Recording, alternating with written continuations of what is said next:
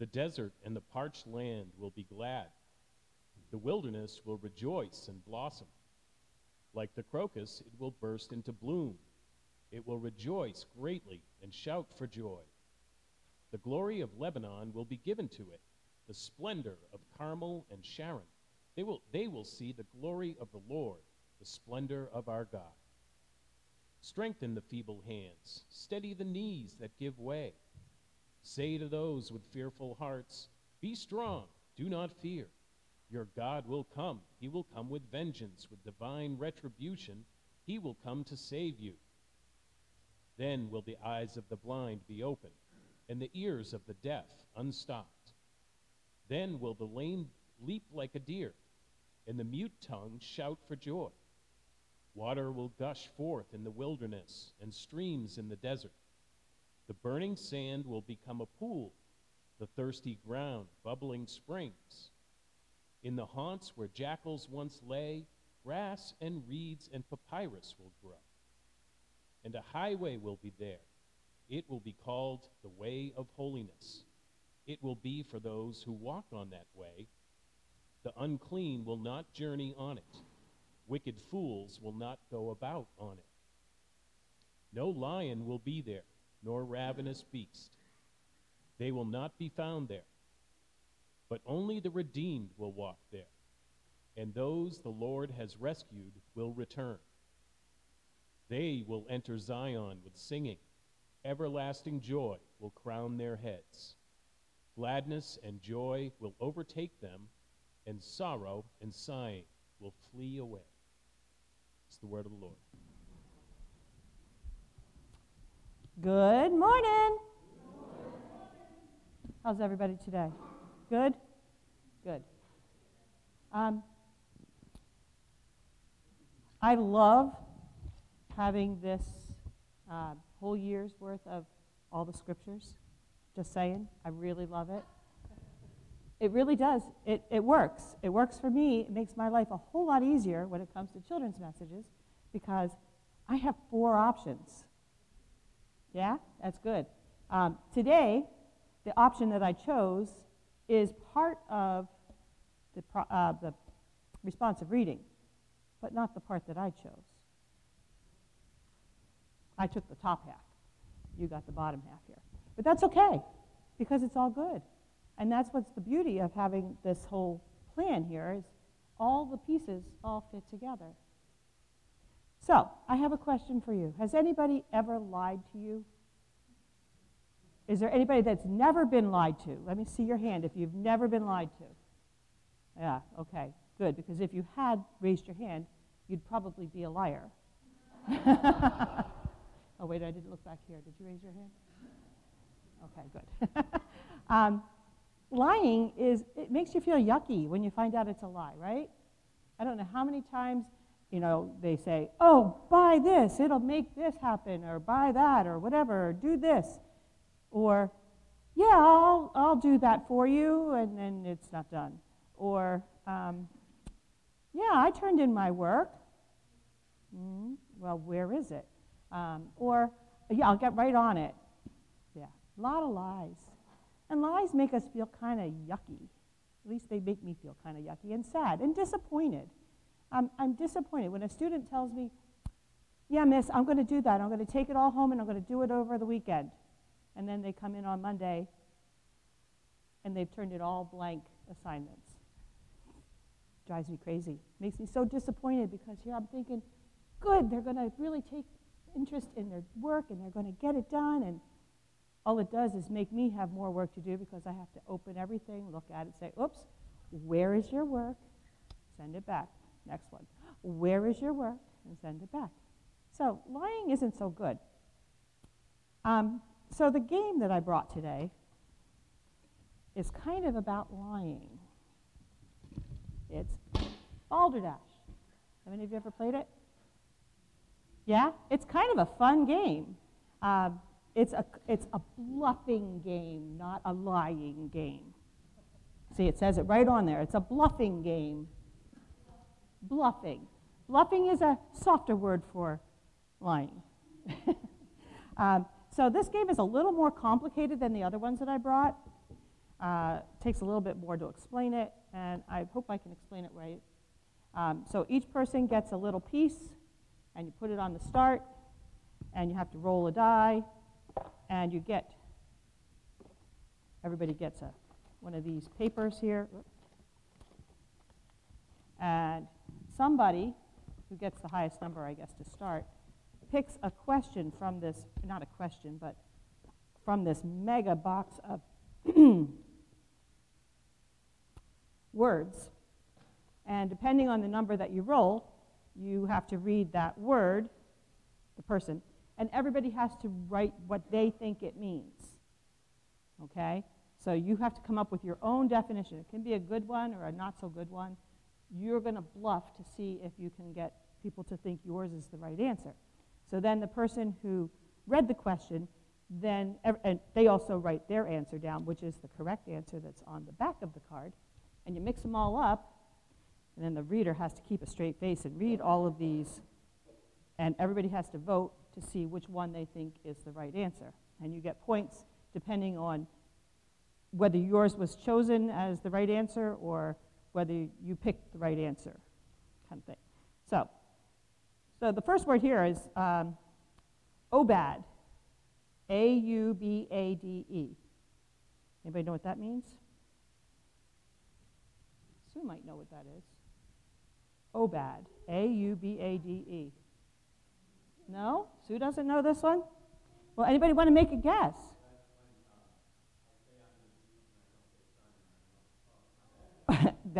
You could write that down. That would probably get a lot of votes. It actually means morning in the music in the morning, as opposed to a serenade, music in the evening. Okay? I looked through the whole box to find this one, trust me. But that's the kind of thing. So everybody would write what they think it is. If Ron wrote, that's what I say when I did something wrong or told a lie, and everybody else, and then I would have to read all those, including the correct answer, and you would have to vote and see which one you thought was right. It's fun, kind of crazy, kind of about bluffing. So what does that all have to do with the scripture today? Well, as I said, I looked at the first part of Psalm 146. Let me put all this back together, which says, praise the Lord, my soul. I will praise the Lord all my life. I will sing praise to my God as long as I live. That fits right with everything else. However, do not put your trust in princes, in human beings who cannot save. When their spirit departs, they return to the ground. On that very day, their plans come to nothing. Blessed are those whose help is in the Lord, the God of Jacob, whose hope is in the Lord, their God. So, don't put your trust in just anybody, because just anybody might not tell you the truth. But there is one person who always tells us the truth, and that's God. We can put our trust in God. We can trust him for everything, and we can even trust him to put the right people in our path that will tell us the truth. People tell us all kinds of things. I remember that commercial for some insurance company or whatever I think it was, but it was Abe Lincoln and his wife, and she says, "Does this dress make me look fat?" Well, we all know Abe Lincoln can't tell a lie, but anyway, so we can't always trust everybody, but we can always, always trust God. And the rest of this passage is beautiful, because even the people that we think aren't worth it, God thinks is worth it. The prisoners, the oppressed, the blind, the lame, everybody, the foreigners, the fatherless, the widows. The Lord reigns forever, and we should praise him and trust him. Let's pray. Dear Lord, we thank you that you are ever true. You will not ever lie or deceive us in any way. So we praise you today for that. And we thank you for the people that you put into our lives that we can trust. Help us to focus on that and on praising you. In Jesus' name we pray. Amen. Let's pray together. Lord, we thank you for the hope in the passages of Scripture that we've read today, for the trust that Mary had in you to do something crazy and to accept something crazy because you asked it of her. Lord, we pray that you will restore our spirits today. In Jesus' name, amen. We have been talking this whole time about what is already true and what is not yet apparent. We're going through the Revised Common Lectionary this year, starting now and through the rest of this year. These are set scripture passages. Somebody else put them together. I didn't. But you might have noticed that we still have a little bit of sermon series vibe going on. So this current series, which is part of the lectionary, is the Advent Christmas series, and we're calling it Already Not Yet. What are we talking about when we say already not yet?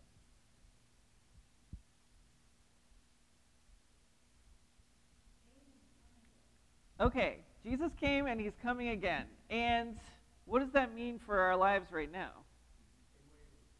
Yeah, we're waiting. And there's some stuff that's true, right? That became true in the world because Jesus came the first time, but we're kind of waiting for the fulfillment of it, right?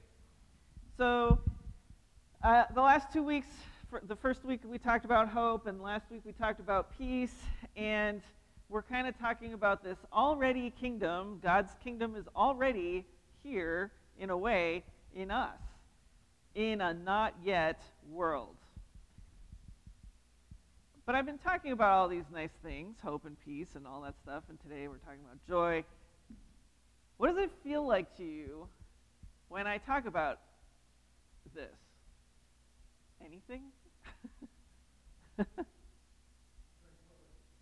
Okay, that's good.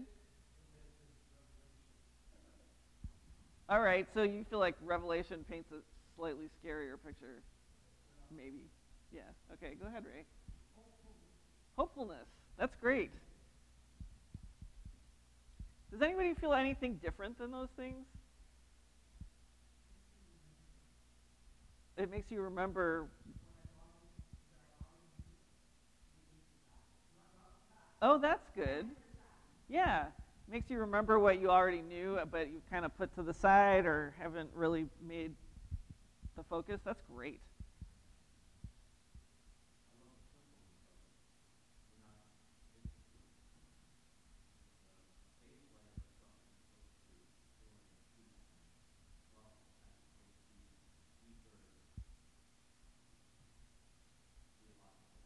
Okay, joy and peace and love feel basic and simple to you. That's great. Yeah. Please.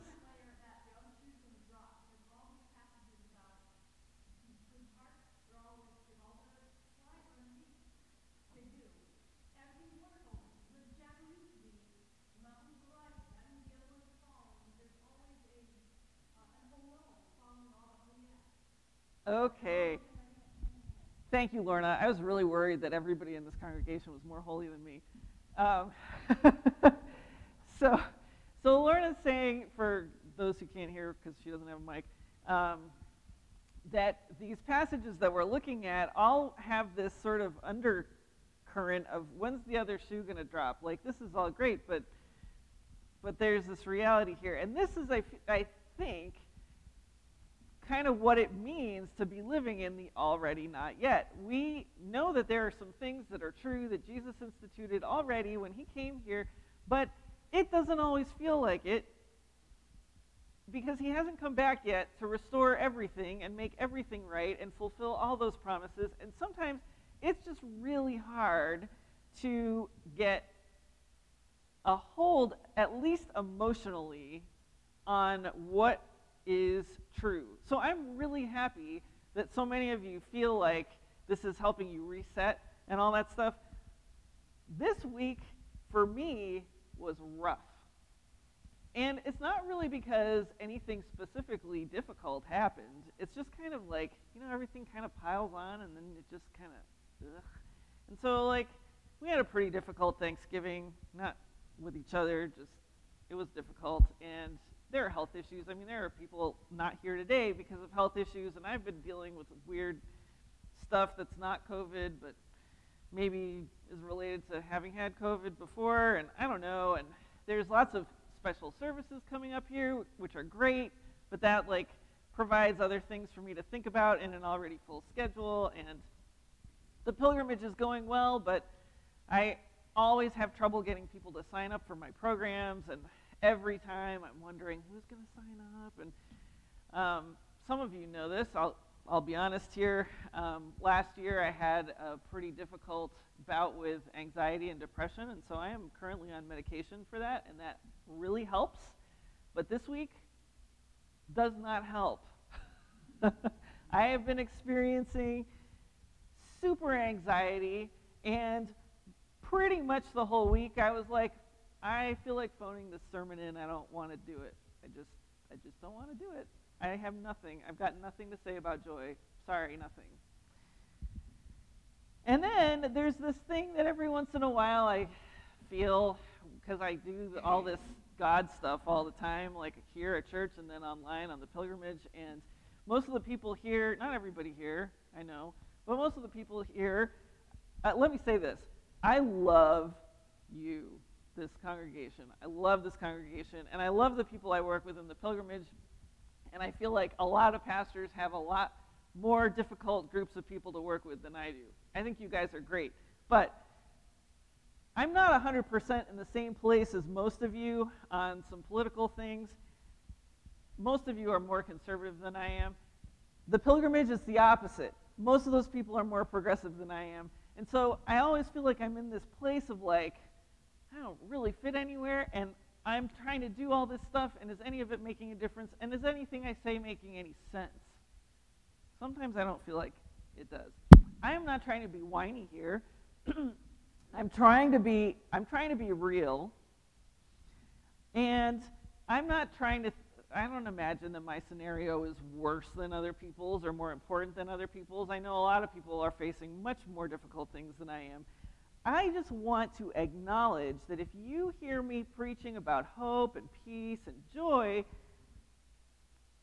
and what's already true, first of all, I am preaching it sincerely. I really mean what I'm saying. I'm not being a hypocrite standing up here telling you something I don't believe. I really believe it because I have spent decades wrestling with the scriptures and wrestling with God in the scriptures.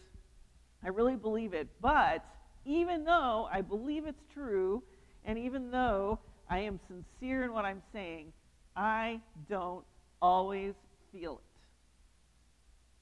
And it's okay if you don't either. So, two things happened this week on Thursday, because I'm here on Thursdays, and sometimes some of you are too. It's great. And that helped me get a little bit more motivated to write this sermon.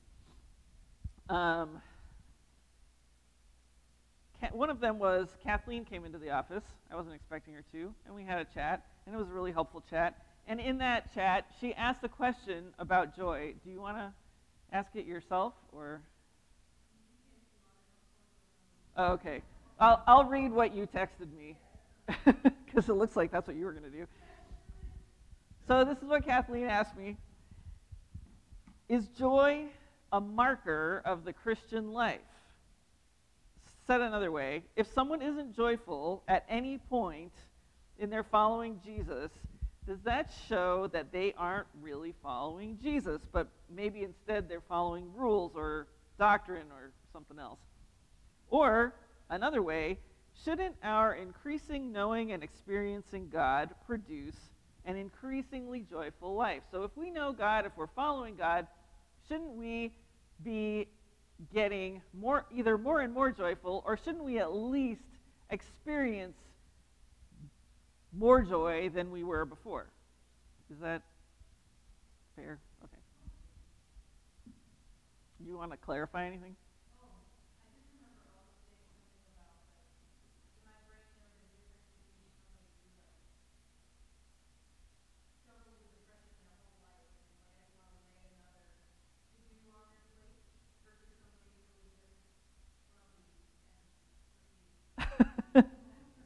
Yes. There is. What's that?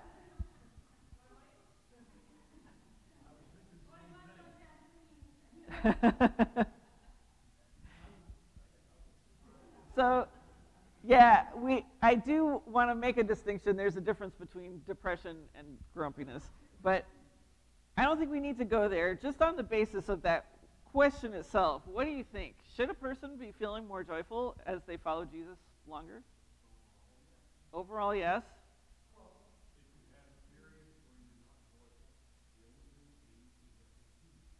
Okay. Tom says if you have a period where you're not joyful, the only thing it means is that you're human. I think that's fair. Right? The apostles weren't always joyful, I guess. Huh? Jesus wasn't either? Would it help if we knew what joy was? What the heck is it? Maybe it's a dishwashing liquid. Yeah. Right. Maybe Isaiah 35 can help. Okay, so I love Isaiah 35. It is one of my favorite passages in the Bible. I just love the imagery of it. It is so hopeful, and when I read it, I feel like, yes, this is what I want. But when I was sitting down trying to figure out what to say about it, I had no idea, and I was asking God about it, and I felt like God said, let the passage speak for itself. So we're going to do that, and then we're going to talk a little more. I'm going to read the whole thing again. Paul read it perfectly well the first time, but I'm going to read it again, and I want you to notice what you notice. What stands out for you, or what's a favorite phrase in the passage, or image, picture that Isaiah is painting with his words, and what does joy seem to mean in this passage? Okay. You don't have to read along if you don't want to. You can. If you want to close your eyes to listen, that's fine. The desert and the parched land will be glad. The wilderness will rejoice and blossom. Like the crocus, it will burst into bloom. It will rejoice greatly and shout for joy. The glory of Lebanon will be given to it, the splendor of Carmel and Sharon. They will see the glory of the Lord, the splendor of our God. Strengthen the feeble hands. Steady the knees that give way. Say to those with fearful hearts, be strong, do not fear, your God will come. He will come with vengeance, with divine retribution. He will come to save you. Then will the eyes of the blind be opened, and the ears of the deaf unstopped. Then will the lame leap like a deer, and the mute tongue shout for joy. Water will gush forth in the wilderness and streams in the desert. The burning sand will become a pool, the thirsty ground bubbling springs. In the haunts where jackals once lay, grass and reeds and papyrus will grow, and a highway will be there. It will be called the way of holiness. It will be for those who walk on that way. The unclean will not journey on it. Wicked fools will not go about on it. No lion will be there, nor any ravenous beast. They will not be found there, but only the redeemed will walk there. And those the Lord has rescued will return. They will enter Zion with singing. Everlasting joy will crown their heads. Gladness and joy will overtake them, and sorrow and sighing will flee away. What do you think? What did you notice, or what stood out to you, or what did you really like in that?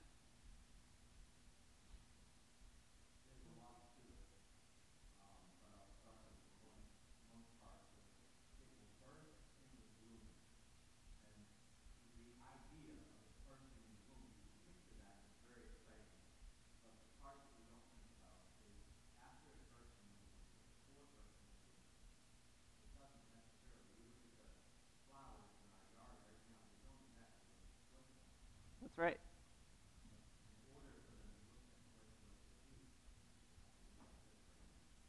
Yeah, that's true.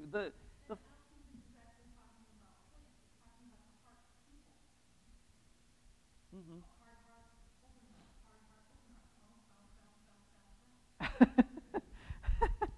Bouncing hearts.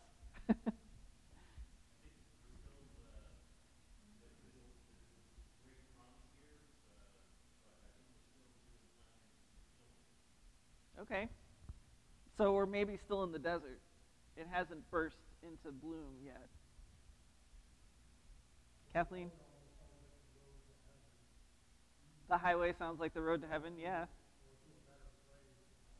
Mm-hmm. Yeah. Right. A safe road, yeah.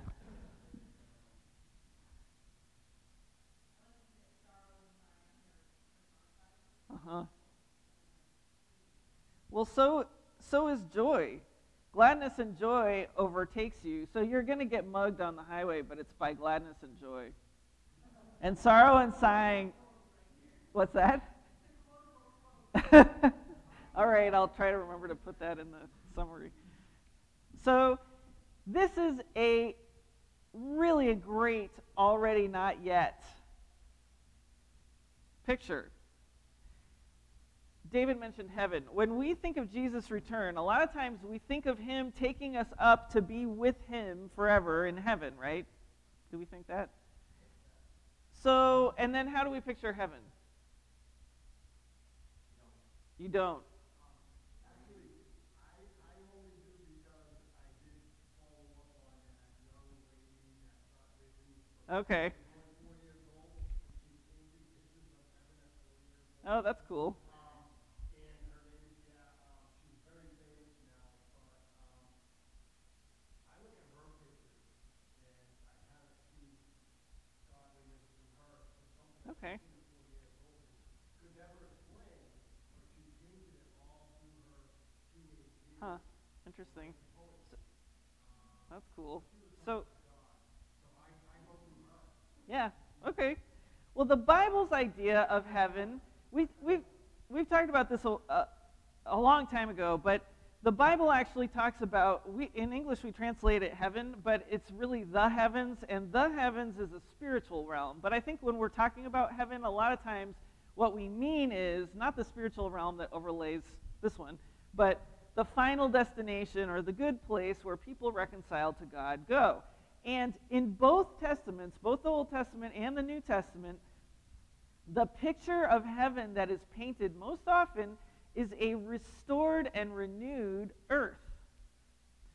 So we see pictures of banquets and peaceful animals like we talked about last week, and people being reunited like the prodigal son, and deserts becoming gardens. This isn't the only place where God uses this imagery through a prophet. So in this Isaiah passage, we see a desert that miraculously bursts into bloom, and in this word picture that Isaiah is painting right here, no one is leaving the desert to go somewhere else. The desert is becoming a place of fruitfulness. So we could be in this spiritual desert, this emotional desert. We might be having a hard time right now. And in the already, there is, like what Ron was talking about, in the flower, the flowers outside right now, they are not blooming. If they are, that's amazing. But there is in them something already there so they can burst into bloom when the right time comes. They don't have to go somewhere else to bloom. So there is joy in fruitfulness. The desert becoming a place of fruitfulness is miraculous. The desert and the parched land will be glad. The wilderness will rejoice and blossom. Like the crocus, it will burst into bloom. It will rejoice greatly and shout for joy. And actually, there's also joy in being part of God's glory. On the first Sunday in Advent, we talked about the nations streaming up to the mountain of the Lord. But in this picture, they're streaming into the desert, which seems insane. It's not like people are being taken out of the desert. People are streaming to the desert because it is becoming a place of fruitfulness. And the people who are streaming to it are becoming part of its transformation. This is what the glory of Lebanon will be given to it, the splendor of Carmel and Sharon. They will see the glory of the Lord, the splendor of our God. This is what it means. These are all real places in the Bible times, and Lebanon, we know, still exists. And Lebanon, at least, I don't know much about Carmel and Sharon, but Lebanon was known for its forests. And you can still, the cedar of Lebanon. That's a phrase in the Bible a lot. It's also a symbol that Masons use. There's all kinds of famous things about the forests in Lebanon. Their glory, Lebanon's glory was its forests. Basically, this is saying the thing that made Lebanon famous is going to make this desert famous. What made these other places glorious is going to be what God uses to make this desert, this fruitless wasteland, glorious. And in the process, those places, those people, will see God's glory and be part of God's glory. It is glorious and joyful to be caught up into the glory and the glory bringing of God. There's also joy in strengthening each other with reminders of who God is. So back to Kathleen's question, if we're really following Jesus, shouldn't that produce an increasingly joyful life? I think this is actually related to Kathleen's sermon that she preached a couple weeks ago and the entire book of Ephesians. This is why we need each other. If there is joy in encouraging each other to remember who God is, then we really need each other when we're going through times like I just described for myself and like some of you I know are going through too. We don't need to give each other hollow optimism. When I trained as a chaplain, my chaplain supervisor used to say, I don't want you going in there and being a happy chaplain. No happy chaplains. Don't just try to make people feel better. Don't tell them it's going to be fine. Don't worry, you're going to be okay. That's not what we're talking about here. That's ultimately not that encouraging. You know, if you're not in a good place and someone says it's going to be fine, just cheer up. Does that work? So we want to go into the place where each other is. That's what Jesus did for us, right? He came here. He entered our pain. He entered our sorrow and our suffering. But that is where the joy comes. So we don't have to just give each other pats on the back and say, cheer up. But what we do need to do is keep encouraging each other to keep hoping, keep working for peace, keep looking for the work that God is already doing around us, keep digging into Scripture to see the work that God already did in the past, and keep looking out for Jesus to return and fulfill it all. Strengthen the feeble hands, Isaiah says. Steady the knees that give way. Say to those with fearful hearts, be strong, do not fear, your God will come. He will come with vengeance, with divine retribution. He will come to save you.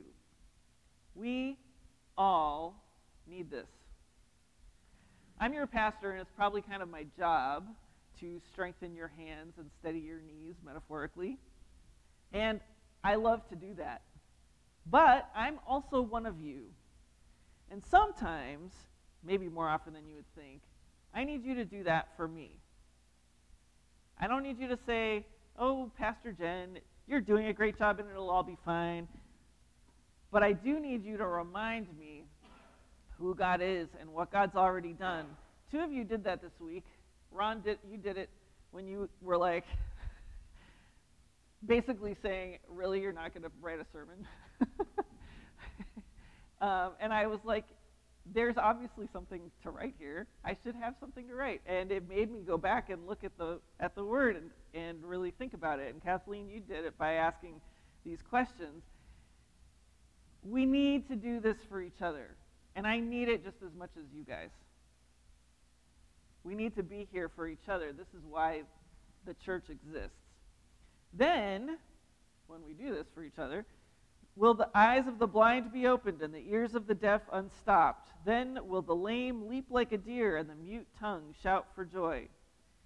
Strengthening each other in God is healing. And healing happens on multiple layers. So sometimes the healing will be physical, and it will be as miraculous as a desert suddenly bursting into bloom and turning into a forest, or as a person with a physical disability completely overcoming it. It could be that kind of healing. But it could also be the kind of healing in relationships that we need, that only God can do. Or it could be a mental health healing, or it could be an emotional healing. These kinds of things are also miraculous, and these are the kinds of things that only God can do. But as we strengthen each other's hands and steady each other's knees, these are the kinds of things that can begin to happen. This is what Jesus did when he came here the first time, and what he's going to do completely when he comes here again. There's one other piece of joy. Those are all things that joy occurs in. But there's one other piece of joy that, frankly, I have a hard time understanding. You guys have heard of C.S. Lewis, right? He wrote the Chronicles of Narnia and a bunch of other stuff. And he was a really smart dude. And he had this interesting concept of what joy meant. He described joy as longing, as this kind of deep longing, the ache for something beyond this world. Okay, let me be honest. I still don't totally get that. I've known this for decades, that's what C.S. Lewis thought about it, and I still can't totally wrap my mind around it, except that maybe in the not yet existence that we live in, that is sometimes the closest to fulfilled joy that we're going to get, and the fulfilled joy will come in fullness when Jesus returns. Maybe this longing Lewis is talking about is not just for something beyond this world, but something more than this world, or this world restored to what it was meant to be. I think Isaiah 35 is a picture designed to stir up this kind of joy, this kind of longing. When I read it, I feel longing for everything in that passage. And it also makes me feel happy, because it is a picture of deserts and people and highways being joyful, and I long for it. And so I wonder if strengthening the hands and steadying the knees of the people of God really means encouraging each other to long for God and his return. And if that is the case, then joy is a lifelong process, and probably this kind of longing joy, not the fulfilled joy of heaven on earth, but the joy of longing, is something that every person following Jesus will experience in glimmers and flashes. So maybe, in relation to your question, Kathleen, even if we don't experience, if we're following Jesus, even if we never experience this, like, yes, ecstatic, whatever we think joy is, we will catch glimpses of this longing of the kingdom of God. Even if we're not naturally optimists, even if we struggle with anxiety and depression, even if we have less than perfect families or jobs, because as we travel following Jesus, we will be drawing closer to Jesus himself, who loves us. And the longing that we experience for the good things of the kingdom will eventually turn more and more into a longing for him, for Jesus himself. And he is joy. He is the source of our joy, and he is the one who will truly be able to fulfill our joy. And a highway will be there. It will be called the way of holiness. It will be for those who walk on that way. The unclean will not journey on it. Wicked fools will not go about on it. No lion will be there, nor any ravenous beast. They will not be found there, but only the redeemed will walk there, and those the Lord has rescued will return. They will enter Zion with singing. Everlasting joy will crown their heads. Gladness and joy will overtake them, and sorrow and sighing will flee away. Amen. Let's pray. Lord, this is what we long for. We long for gladness and joy. We long to be free of sorrow and sighing. We long for you. Even so, come, Lord Jesus. Amen.